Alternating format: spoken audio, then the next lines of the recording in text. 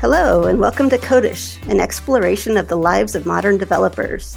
Join us as we dive into topics like languages and frameworks, data and event-driven architectures, and individual and team productivity, all tailored to developers and engineering leaders.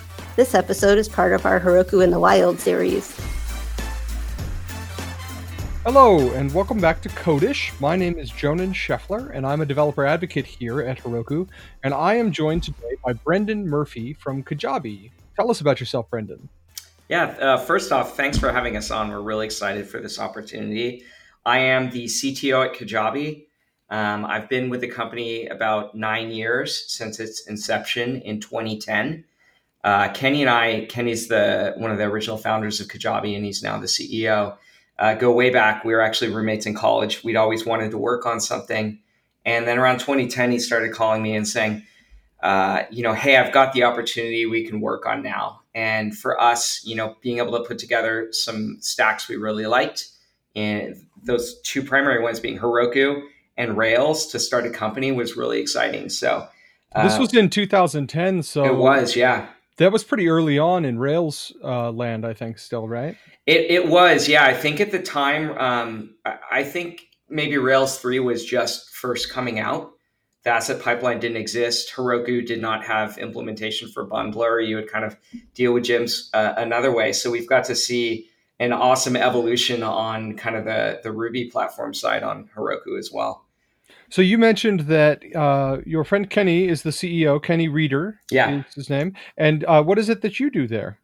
I'm the CTO, so I'm sitting over kind of the tech side of the house, primarily where we focus on the software itself that's running on Heroku, making sure that we've got good schemas, making sure the team's well staffed and equipped for what they need to do, both from kind of a headcount perspective, as well as knowing that the tech we've got in the background, what we have on Heroku, what we have on Amazon S3 is doing what we need it to do, and just overseeing kind of the general management of the tech teams. How many teams are there now? How many technical people do you have? That's a great question. We're actually growing right now. We're still a pretty small team, but we're growing aggressively. Probably by the time this airs, I think the dev side of the house will be up to maybe like 17 people. Wow. All right. Yeah. And it's been great. I think that's an aspect of us that tees off of Heroku really well. I think kind of for the way our team works and for our needs and the speed we like to work, it's one of the reasons we've stuck with Heroku for sure. So tell me about Kajabi. What does Kajabi do? I think the easiest way to describe it is that I think most of your customers are familiar with Shopify, so I always use that as an example. Mm-hmm. You can think of it as Shopify, but for digital products. So if we were to give more of the company elevator pitch, we would say it's an all-in-one business platform for delivering digital products online. What the majority of our customers are doing is putting together video courses. We have a customer, for instance, that teaches tennis classes online. So he and his video team might go out to the tennis course or tennis court rather, and film a video of him talking about how to improve your serve, and maybe he breaks it down into kind of beginner, intermediate, advanced courses, and then we'll just use our platform to upload that online, make it really easy for his students to consume. We have native integrations with both Stripe and PayPal, so if you want to get off the ground running quick and start taking credit card payments, for instance, you've already got all your content. All you have to do is upload it and then connect with a Stripe Connect account. And you're good to go and start charging money online for your courses. So I'm a developer advocate at Heroku. Turns out I know rather a lot about this product. Let's say, hypothetically, I want to start selling courses on how to use Heroku. I'm sure my employer would be totally fine with this. Yeah. So I put together some courses. I make some videos, and I decide what I'm going to charge for those things. Is there like pricing that is enforced by the platform, or? No, and that's a great question. I think that's one direction we decided to go that's a bit distinguishing from our competitors is we actually experimented that at one point with a platform we built kind of mid-stage in the company. And what we found were that our customers really like to retain like their own branding and their own pricing strategies and things like that. So while there might be some competitors out there who would say you're only allowed to charge between like $50 and $100 for your product or something like that, We're outside of that game. We let our customers charge what they want. It obviously has to be within reason because both Stripe and PayPal, as well as most other card providers, have kind of minimum and maximum prices, right? So, I'm curious. Actually, I've yeah, never heard about this. What is the maximum price? You think I could charge someone $10,000 in one go? that's an interesting pick because last I read the document a few years ago, I think 10K was the max on Stripe. That seems a bit high for me. We do have a lot of customers because they're involving their training with some kind of real life coaching, as well as maybe it gets you ticket to event as well. Like you go out for the weekend with VIP customers or whatever and talk about the things you've learned in person. So they might be charging around like 2,000. That might kind of be on the high side. But yeah, I think in theory, I think Stripe and PayPal I'm not as positive about PayPal, but That's interesting to me. yeah. Okay, so these are the kinds of I things wouldn't we learn. advise that though. Yeah, no, I Yeah. won't. I will not set up my course and charge $10,000 for Yeah. it. But this is the kind of stuff you pick up when you're working in the space that you are that I Absolutely. wouldn't otherwise know. So Yeah. tell me a little bit about how you're using Heroku. You'd mentioned that Kajabi makes extensive use of data clips. I'm curious about that. Yeah, we do, and I think it's something that's evolved a little over time, both because Data Clips has evolved and we've evolved as a company. So I know when we first started using it, we were still a small team, but the instant appeal to us was kind of business analytics style queries that we wanted internally. We do have some of our data in external business intelligence systems if we want to query, but it's not like the full data set or anything like that. We haven't found that need yet. We've been able to do SQL queries for a lot of that. And it really served to bridge the gap at that point when we wanted to give access to different team members. If we wanted the sales team at the time or like the marketing guys to have access to that, it was a really easy way to grant that and to write the query and to not have to build it into the app. Prior to us using Data Clips, I think what we did a lot was we would have to kind of write code that would go in and do the SQL query for us. And, I love Active Record and Rails. I think it's good most of the time, but a lot of time when you're just wanting to do like a business query to get over to your marketing or sales team, you don't want to sit down and write like a robust suite of tests and necessarily have to go through Active Record and have to do a deploy for your customer, for your internal customer to have access to that data. That all makes sense when you're developing software. You kind of want that reliability there and a bit of those constraints and Git and all of that behind it.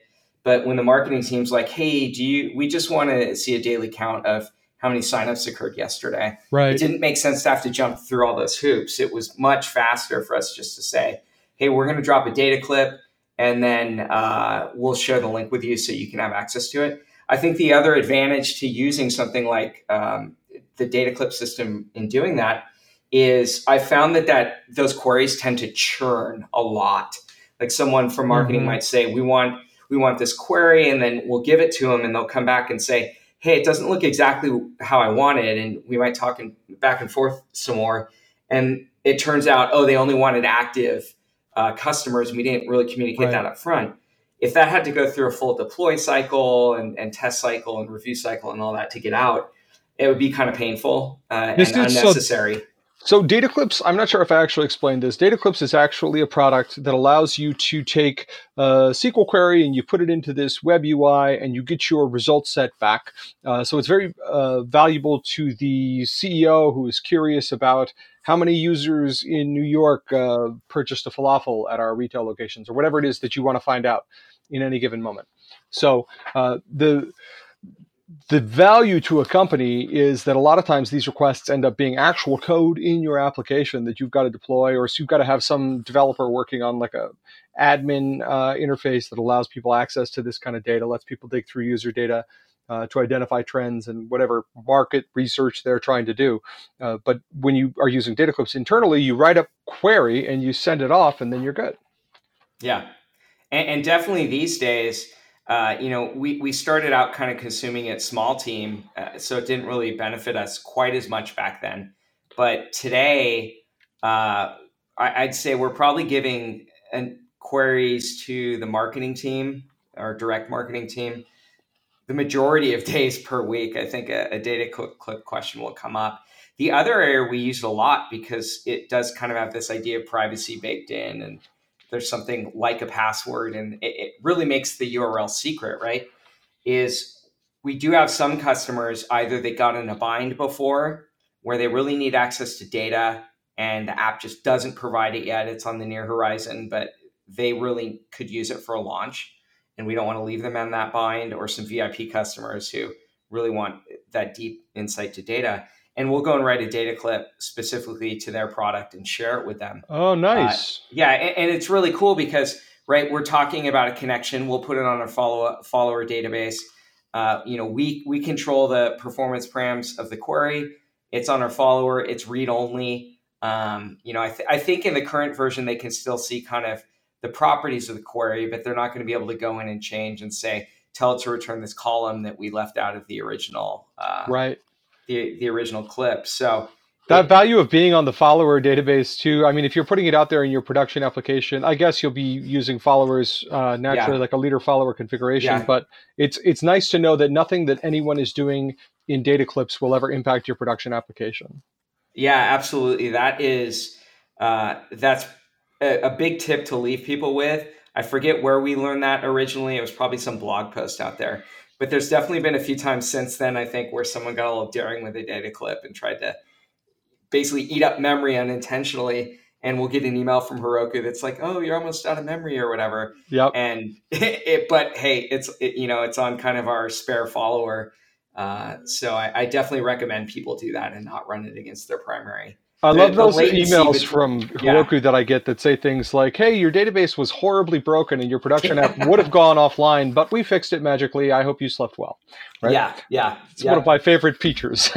Yeah, absolutely. So you were talking about data clips in the context of using it for business intelligence, but you also mentioned earlier to me that you were using it for your Slack bot, which I thought was interesting because that's not a common use case. I don't hear of that much. No, and I think I'm kind of clever that we came up with this somewhat hacky idea on our side, but it's actually working really well. So for some background on this, we actually, I think, started toiling with Slack bots maybe 3 or 4 years ago. I think we were using the Hubot framework and got into it a little, but it didn't really stick. Like we had a shopping list or something like that, but nothing that was like really deep for the company. And then I think we wrote another one later in Ruby using Slack, like some low-level Slack stuff. And then this latest iteration, we're using the Lita.io framework, which if any of your listeners out there don't have a Slack bot, but they do use Ruby, I'd highly recommend you check out Lita.io. It just spell Lita for me. Easy. Yeah, it's L-I-T as in Tom A. Okay. So Lita.io. It's awesome. It makes it a little more abstract and higher level. Now, one of the things we got really excited about on our side once we saw kind of the excitement that people were having around the bot in general out there, the marketing team, when they started doing more campaigns, they wanted some more real-time feedback into how it was doing. Now, in the past, we would always use a data clip to do that, right? We'd give it to the marketing team. They could share it amongst themselves and then log into the web page and see it. What we started moving towards was providing some handlers in the Lita bot that could answer those questions for specific campaigns. Where we could give them the data before, this was a little cooler because people were doing it in like public Slack channels. And there's definitely a difference between two users who maybe are setting a few desks apart and they pull down that marketing stat that says how much success you had yesterday versus somebody doing it in a public Slack channel, because that really helps to kind of build excitement around it. Right. And you're disseminating information kind of passively then. Someone happens across it, they learn that the Slack bot is capable of doing this thing and they're doing their own stuff. Yeah. So the cool part about really that marketing style data was at first when I started needing it, I thought, okay, well, this is going to be a little annoying because I'm going to have to build out an API layer somewhere, either on a third application and then expose our database to that application, or we can just build it in our primary application, then we have to deploy. None of that really sounded exciting to me. Like if we're, rolling quick and it's Friday and we're down to the wire launching a new marketing campaign, I don't want to have to be like, okay, cool, you can talk to the bot, but it's going to be come out and deploy like 2.5 hours from now or an hour from now. Right. And have to go through that cycle. So what we realized was since we write all this data in data clips, let's actually just keep doing that. And then what we do on the back end is we just have maybe 20 lines of wrapper script around Ruby wrapper script. I think we use a lightweight REST client to call data clips basically as our database. So instead of going straight to your production database, you're going through data clips through the API? Yeah, what we do in the application is we kind of have a map that says, if we want to get data about partner sales for yesterday, like the summary layer, here's the Heroku data clip URL. And then the client on our side, we just tell it, hey, go fetch that URL. And I think it's a little lower level client, so it needs to fetch the CSV redirect that's authenticated to S3. It grabs that. And actually, I said CSV, but actually we use JSON. It's a little easier. Oh, that's right. Yeah, of course. Yeah. And so we grab the JSON that you guys have stuffed on I think it's S3 for that. And then just parse it out a little and wrap it in some lightweight data structures on our side. But it's awesome. I mean, there was one night, I think it was a Thursday. During that day, we started a new marketing campaign. I think we deployed it that day. And then that night I was remembering, oh, hey, this went live tonight and we don't have a way for the marketing team to see it and get excited about it.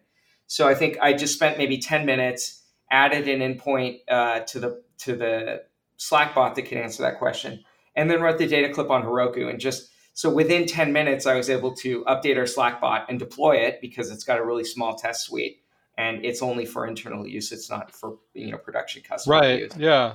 So and you just shipped the bot and then it worked. Yeah. And it was super satisfying. I didn't have to go and like update an API or make sure, we could answer all the API questions that we needed for that endpoint. It was just like, let's write a data clip, let's get this running. And that was really satisfying to realize that, we had done in like 5 to 10 minutes what might take us a little more time. That's really not necessary for that kind of thing, right? You want to be much more careful and methodical when you're talking about working on the software that is powering kind of your core platform. But when it comes to, being fast and furious about a marketing campaign, you don't need those same levels of safety, even though I think we've got enough safety in data clips with kind of the privacy and the version history and stuff like that. Absolutely. And those are things that, like, I think looking at data clips, it's a pretty simple product, right? Like if we as developers, we look at that thing and we're like, oh, I could build that thing, right? Yeah. But then shipping it is not necessarily the hard part. You're maintaining it and you're adding those privacy features, those security features. And now we wanted to present JSON. And those are all things that take time. My case to people has always been that, like, yeah, you can build your own data clips. You can build your own Heroku from scratch. But you are uniquely qualified to be building features for your users. You understand your code base. You understand your users.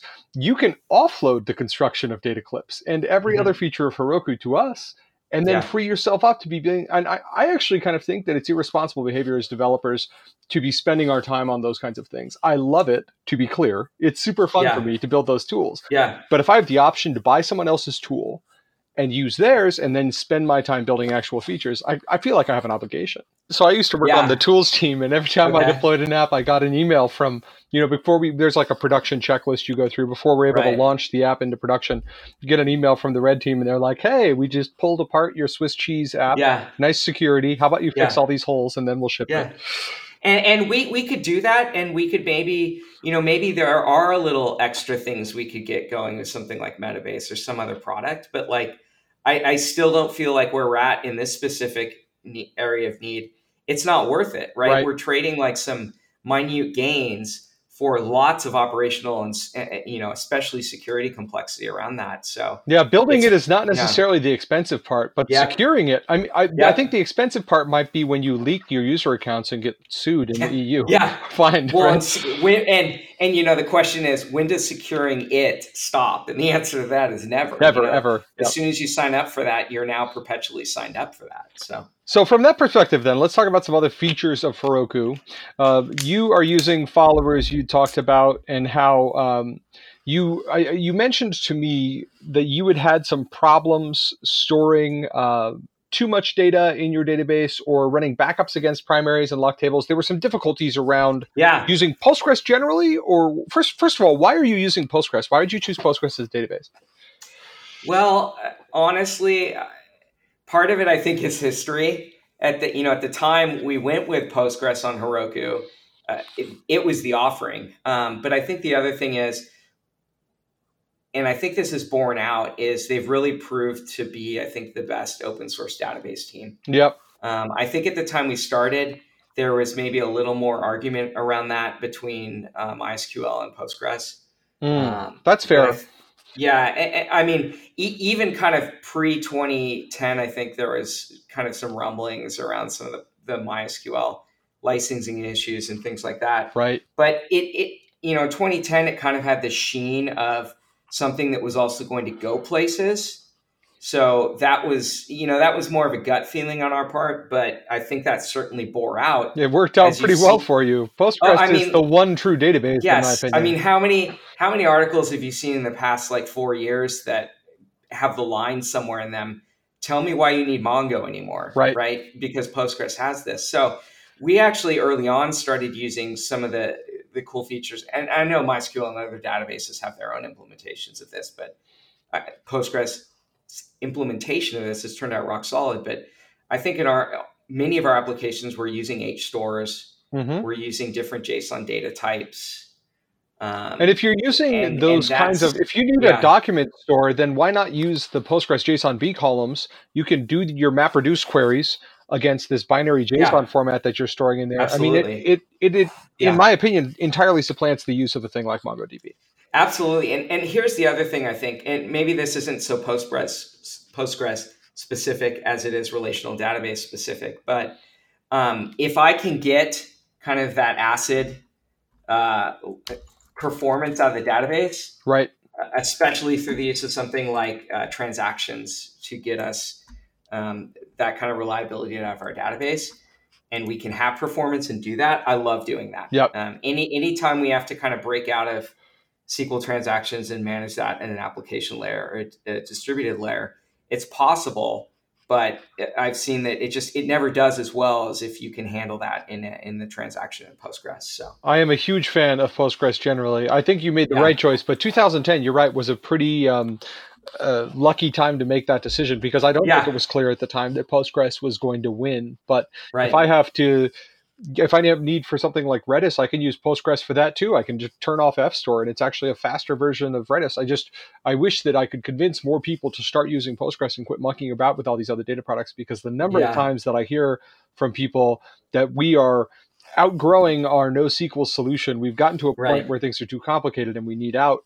It just enforcing, I think, at the software layer, your relationships. A lot of people say that these are like schema lists, which is not actually true, right? It's just enforced at the software level. They do it in the ORM instead of in the database itself. I like it when I try to write a nil value to a email column in my database when my database actually throws up. I want Postgres to say, we do not put nils here. But that value is not offered by something like a large document store. You've got to do that at the software layer, and things can get pretty complicated in the spaghetti-like as you get bigger. Absolutely. I think, too, to kind of extend the answer beyond just kind of the technical abilities of Postgres, you asked why we chose Postgres. It definitely wasn't chosen in a vacuum. It was chosen because we knew that Heroku would be operating it and have an operational team behind it and on-call teams. What was really intriguing, about the value add of Postgres was the operational capabilities that Heroku has behind it. Right. And those emails that I get in the middle of the night, or I wake up in the morning and I've got an email that's like, hey, your database failed, but it was no problem. We promoted a follower and you had no downtime. You're welcome. Yeah, so that's a great point. And I think it's something that maybe sometimes when kind of discussions about, let's call it total cost of ownership around running a database on Heroku come up, that sometimes I think they might get missed. And sometimes I wonder if maybe that's due to kind of background and experience. Before I came to Kajabi, I was working on a Rails app and I was kind of a programmer, but I'd say I was a bit more of like a DevOps type, even though DevOps didn't exist really at the time as a term. Let's say I was a systems engineer, right? So I was maintaining hundreds of DNS and SMTP servers, MySQL servers for different internal and external needs at a large tier 1 ISP. And that was kind of my first real technical job.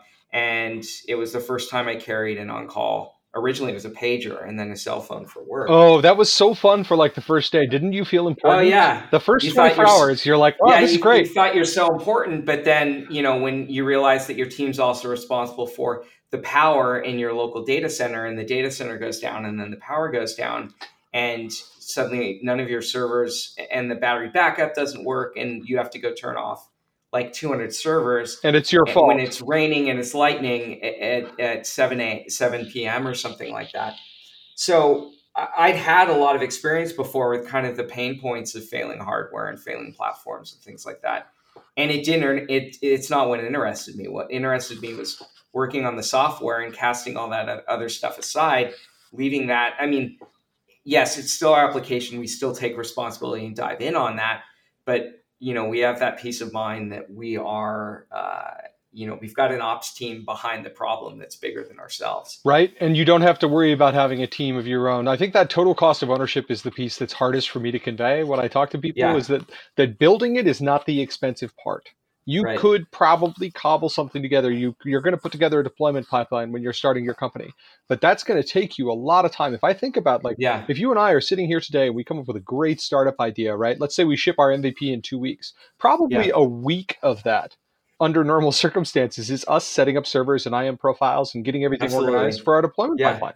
Yep. And being able to skip that is a huge advantage, I think, for companies that are trying. And I think too, I mean, our Heroku bill, I'm assuming, is probably one of it's towards the high tier on Heroku. Like we're probably pushing it a little more than the average Heroku customer. But even at that high end for like a Heroku bill or something, it still wouldn't really be enough for us to go out and hire maybe 2 or 3 experienced DevOps people, which is what it would take to build and maintain your own infrastructure. Easily. Absolutely. I mean, you can't put 2 people on call for a real infrastructure. You're going to at least need to have 3. And our bill right now doesn't even cover 3 people. Yeah. It would probably barely cover 2 people. I mean, you could put 2 people on call. You just wouldn't have them around the company very long. If you want to build churn into your organization. Exactly. Sure. Yeah. Engineering for churn. So tell me about this problems that you had with Postgres. Yeah. So I think you had mentioned the one about backups. We were, and I can't remember if this is in the Heroku docs somewhere. And it's one of those things when you hear it in hindsight, you think, well, gosh, that's obvious. That was kind of silly on our part. But we've been doing backups on all our apps for a very long time against the primary data store. Oh. And and the primary data store for our newest and most successful application is very, very, very large by Heroku Postgres standards. And it was taking, hours to complete. So we still had full protection from those databases. It wasn't necessarily like breaking the app or anything like that. Sure, it just slows down your queries. Yeah, until one morning when we did a deploy, and there was, I think, a lock that the backup had taken in order to do its backup effectively. And we had, I think, an index add, which we always add our indexes concurrently because we know that's safe. Right. But kind of adding this new index in conjunction with the lock that backup had, in conjunction with us doing a deploy, kind of created this perfect storm, and it really slowed our app down for maybe 15 minutes. Wow. So, but the solution was easy, right? We wrote Heroku and was like, what's going on? And I think you all got back to us and said, well, you've got backups running on the primary, and they kind of went to war with each other a little. Yeah. It's awesome that the solution is easy, right? We just don't take a backup off that. We take it off a follower, which we already had in place. If we didn't have in place, we would have got it in place that day and cut the back over to occur from that as well. So that was a pretty quick fix to find. You just emailed support and they got back to you? They just said... Yeah, I think we've got an SRE named Brent out in Florida that handles a lot of this. And that was a pretty fast return time on that one. Yeah. Nice. So why would you use something like Postgres on Heroku instead of RDS? I think we've covered a little bit of this territory, but I want to ask the question. Well, I think, one thing to keep in mind is I'm not intimately familiar with RDS these days. It's a bit antiquated. So there might be some ops people out there that say you're making this sound harder than it is. But from my perspective, there's a lot of tooling that, when you say Postgres, I think you really have to say Heroku Postgres, because It's all the backup tooling around it. It's, the point in time backups. You're right. It's not just the database anymore, exactly. Right? Yeah. Yeah. So for us, the reason for us to use it is because we see it as a higher level abstraction that we're using.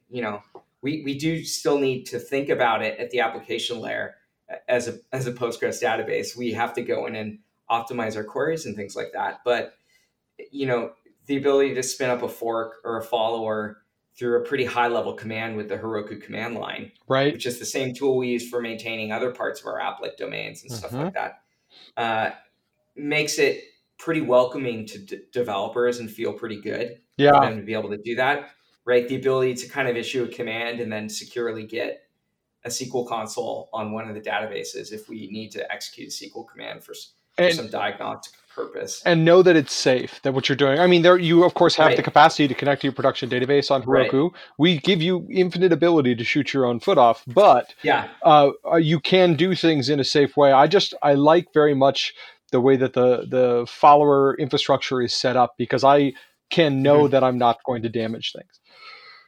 Absolutely. And then I think there's another feature that when we learned about it kind of ties in with the old fork and follower, but Heroku has point-in-time restores, right? Which I think were there for quite a long time before. We had this half-hour call with the data team, and we asked a question at one point, and they said, did you know you can restore to a point in time? Which has been a huge lifesaver for us. Awesome. I'm sure we could build that ourselves or hire ops people to build that. But the fact that it was there when we needed it and it was easy to use, and that you guys even thought to build it was, let's put it this way, it really saved our bacon very well on quite a few occasions. The time when you need point-in-time recovery for databases, you're certainly glad it's there. I feel the same way about the releases, the rollback. Yeah. My first deploys, I started writing software maybe 8 years ago, so it was kind of early on, but I remember distinctly staring at a New Relic graph while I pushed the deploy button and being like, please work, because if we had to unroll that deploy, it took us minutes. I mean, if we deployed something bad to production, it took us a long time to fix it, and we had real downtime. And now I have this instant go back undo button that saved me so many times when I've done something silly. I was up too late coding and shouldn't have been working on the app anyway. I really appreciate those features that protect me from myself. Absolutely. And some of the listeners might be wondering at an application layer, some of the other areas that's useful. Where it's been really useful for us is if we had to do some maintenance cleanup, maybe because of a bug, and we made a mistake. So one of the mistakes we made before, this is a couple years ago, was we were going to clean out some spam form submissions for a customer, and we kind of dropped the ball that day and over cleaned. Yep. Fortunately, it wasn't it wasn't a really deep impact on the customer, but we had I think this was about 1 month or maybe 3 weeks after we first heard about this capability. And we just looked at each other and said, oh, this is no problem. This modeling's not that complicated.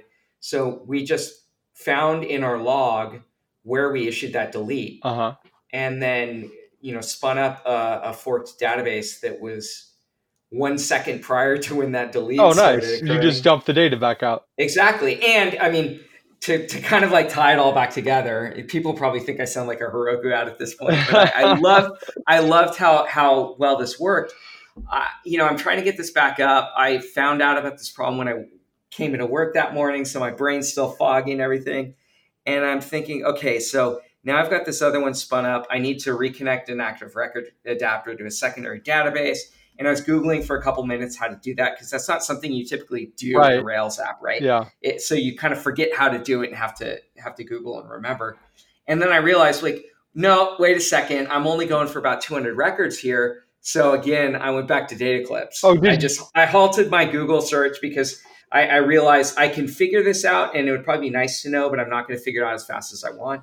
So I just made a data clip to go and generate me a CSV of the 200 rows or whatever we'd accidentally deleted for this customer, and then exported it as CSV. And when we did the fix up on the production application, it was easy because now we just had CSV, which is very parsable. We just ran the Ruby CSV parser over it, and had a lot of confidence that we were good to go. Depending on the CSV, it is very parsable. I have so many problems with like the open data set CSVs and things, but that's awesome to sidestep this. I was trying to think of how to do that. I can't remember how to connect to this database, but I would definitely have just gone with the data clips thing had I thought of it.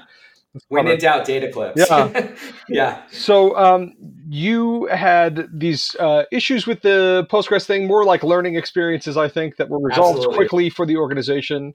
Yeah. And now you are happy with the way things are on Heroku. If you were in your dream world, if we add a feature in the next year for you around data specifically, what would we add? Potentially larger data stores. Oh, yeah. I think for us, it really comes down to the size of data on disk could potentially become an issue. Yep. But there's other ways to tackle that too. I mean, one is we know that on our side, the way we're storing some particular data, we could do more efficiently. Right.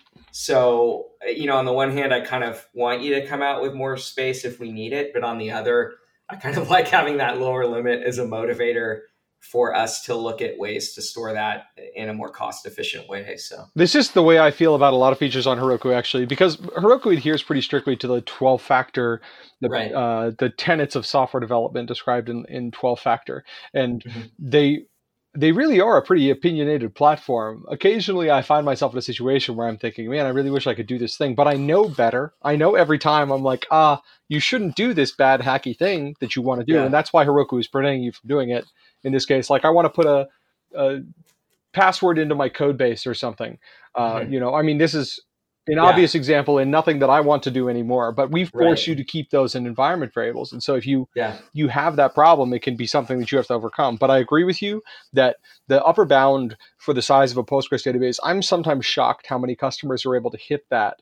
And it's usually because they've just jammed everything into a single database. They don't have much of a service-oriented architecture split out yet, And when you break things out into microservices, it makes things very easy. You've got a service that handles that users table, which is going to be quite large, or whatever the big one is for each company. It's different, right?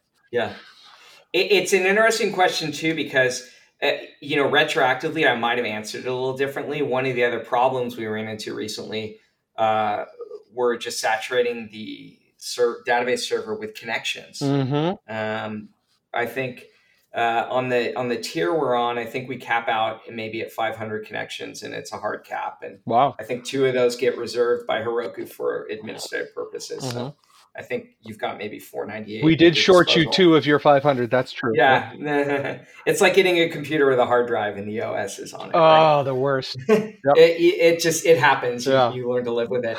But so that was actually turning out to be an issue for us because we have a proc file. It's not huge, but I think it's about like 9 or 10 lines long at this point. A lot of it is just different Sidekick workers. Okay. We found that we organize our stuff both into priority, but also some of the work we isolate from each other entirely apart from the database by just running them as different workers because we found, if this worker gets locked up, that's fine. It's kind of like a half step to microservices with background workers on Heroku. Right. I mean, it's a good transition. Exactly. To kind of making that context. The downside was, because we're using that in conjunction with auto scaling, we use HireFire to scale our web and our background worker dynos. We were hitting that limit sometimes. So the retroactive answer is I would have told you connections, but now that Heroku's, I think it's out of beta or it's nearly out of beta, the Heroku PG Bouncer being built in and maintained by Heroku, that's the obvious answer there. And that's what solved the problem for us. Initially, when we were looking at it, we're like, okay, how can we make a build pack and set this up ourselves on Heroku? We didn't really want to do that. And that's when we found out that Heroku had the capability to really handle it on our behalf. So we went from having kind of deploy issues around database connections and scaling and stuff like that, which would have gotten even more problematic for us now because at that point, we were not using Heroku Preboot. And now we are. So when we do a deploy now, we really consume database connections, but we don't really anymore because PG Bouncer is really cutting them down for us. So if you've got other customers out there, if there's other people listening, they're like, man, we're really high on these connections. I'm sure they would have heard about it, but they definitely want to look into PG Bouncer if they haven't yet. I love PG Bouncer, especially because the Postgres docs for it describe its brutality level. You can set a brutality level. How crushing do you want this hand that destroys your connection pools? I like it. Well, that's funny. Brendan, I think we have covered most of the things. If there's anything that you wanted to add, though, did I miss anything that you wanted to talk about? No, I think that's great. I mean, I think the one thing I'd add at a more general level, I think that's interesting about our experience with Heroku, and this, like I said, this is general, it really goes beyond just Postgres, is we like having that abstraction layer for our engineering team of what the platform is. Right. I think the benefit it's provided to us, you alluded to it earlier, one of them is obviously being able to focus on the application and not the operation of the application. And it's for the scale we're at now, and I think the scale we're going to grow into aggressively over the coming years. We're still going to be able to do that on Heroku. It's great for that. But one of the other really cool things, you mentioned the 12-factor app early on. I think Adam Wiggins, that name I'm sure rings a bell for a lot of Heroku employees and customers, I think was one of the original co-founders of Heroku. On the original team. Yeah. And I remember him giving a talk in like 2012, and he was one of the things he was talking about is in line with the 12-factor app. He was saying, you want to live close to production. And the message I took away was kind of twofold at the time. One was he said, you want to be able to have your environments like similar to each other. And this was even before I think people were really starting to get into Docker and containerization and everything. So Heroku, I think, did that part really, really well, especially at the time. But I think the other area we saw a lot more in our team was they got to live close to production and that they would take ownership of bug issues. And there wasn't really a barrier to entry on that, right? They didn't have to go to another team. It wasn't another team's responsibility to handle. And I think that level of ownership in the end is a lot better for your company and its customers. I agree. I remember at my last job, I started there, and this was like my first week working there, and they were kind of like dropping insider information in some meeting. One of the guys said, hey, if you're ever on a system and it's spiraling out of control, and this was coming from us as the systems team, see if this one programmer is logged in, because they've been known to kind of cause problems. And it was interesting because we had this dichotomy at the time of like, there were developers and then there were the engineers who ran the servers. And we used that quite effectively to build angry silos with each other at the time. Yeah. And it's cool that we don't really have that now, right? The people that are operating the app are also the developers. They have direct ownership over that bug. They're able to log in and check out, performance metrics of the application and things like that. And I think the platform's really enabled, us to kind of have that level of interaction and ownership still that's really been beneficial for us as a team and culturally as well. This is one of my favorite parts about when I was at Heroku working on an engineering team.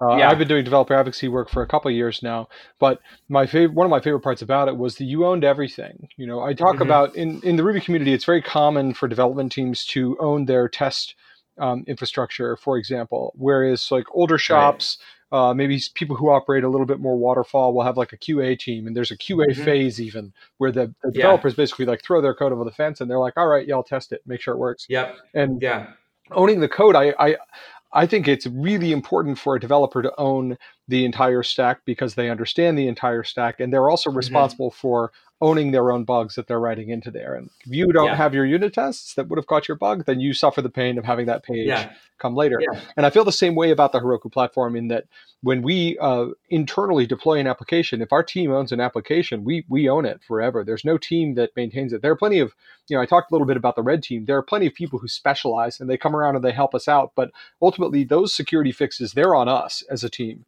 to ship and to own. Yeah. And I think giving people that level of ownership on your development teams is a really valuable tool for preventing those kinds of silos, because I've seen it happen over and over again. Absolutely. Yep. Yeah. I mean, you look as companies grow, and I think one of the common problems every single company out there has is they say, how are we going to figure out how to communicate better? How are we going to figure out how to get transparency at the information in the organization?